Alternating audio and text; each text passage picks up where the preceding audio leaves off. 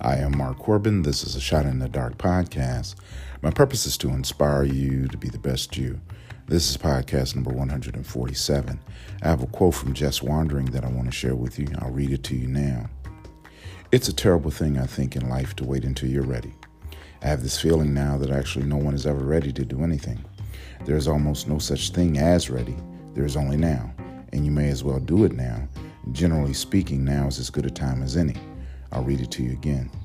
It's a terrible thing, I think, in life to wait until you're ready. I have this feeling now that actually no one is ever ready to do anything. There is almost no such thing as ready. There is only now, and you may as well do it now. And generally speaking, now is as good a time as any. You ain't never going to be ready as long as you keep seeking permission to start. You have the skills, the strength, and the power to succeed. You just need to believe that you're good enough to win.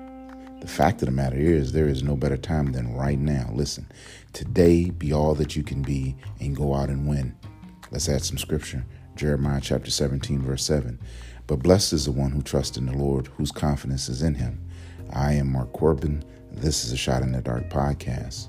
Go now.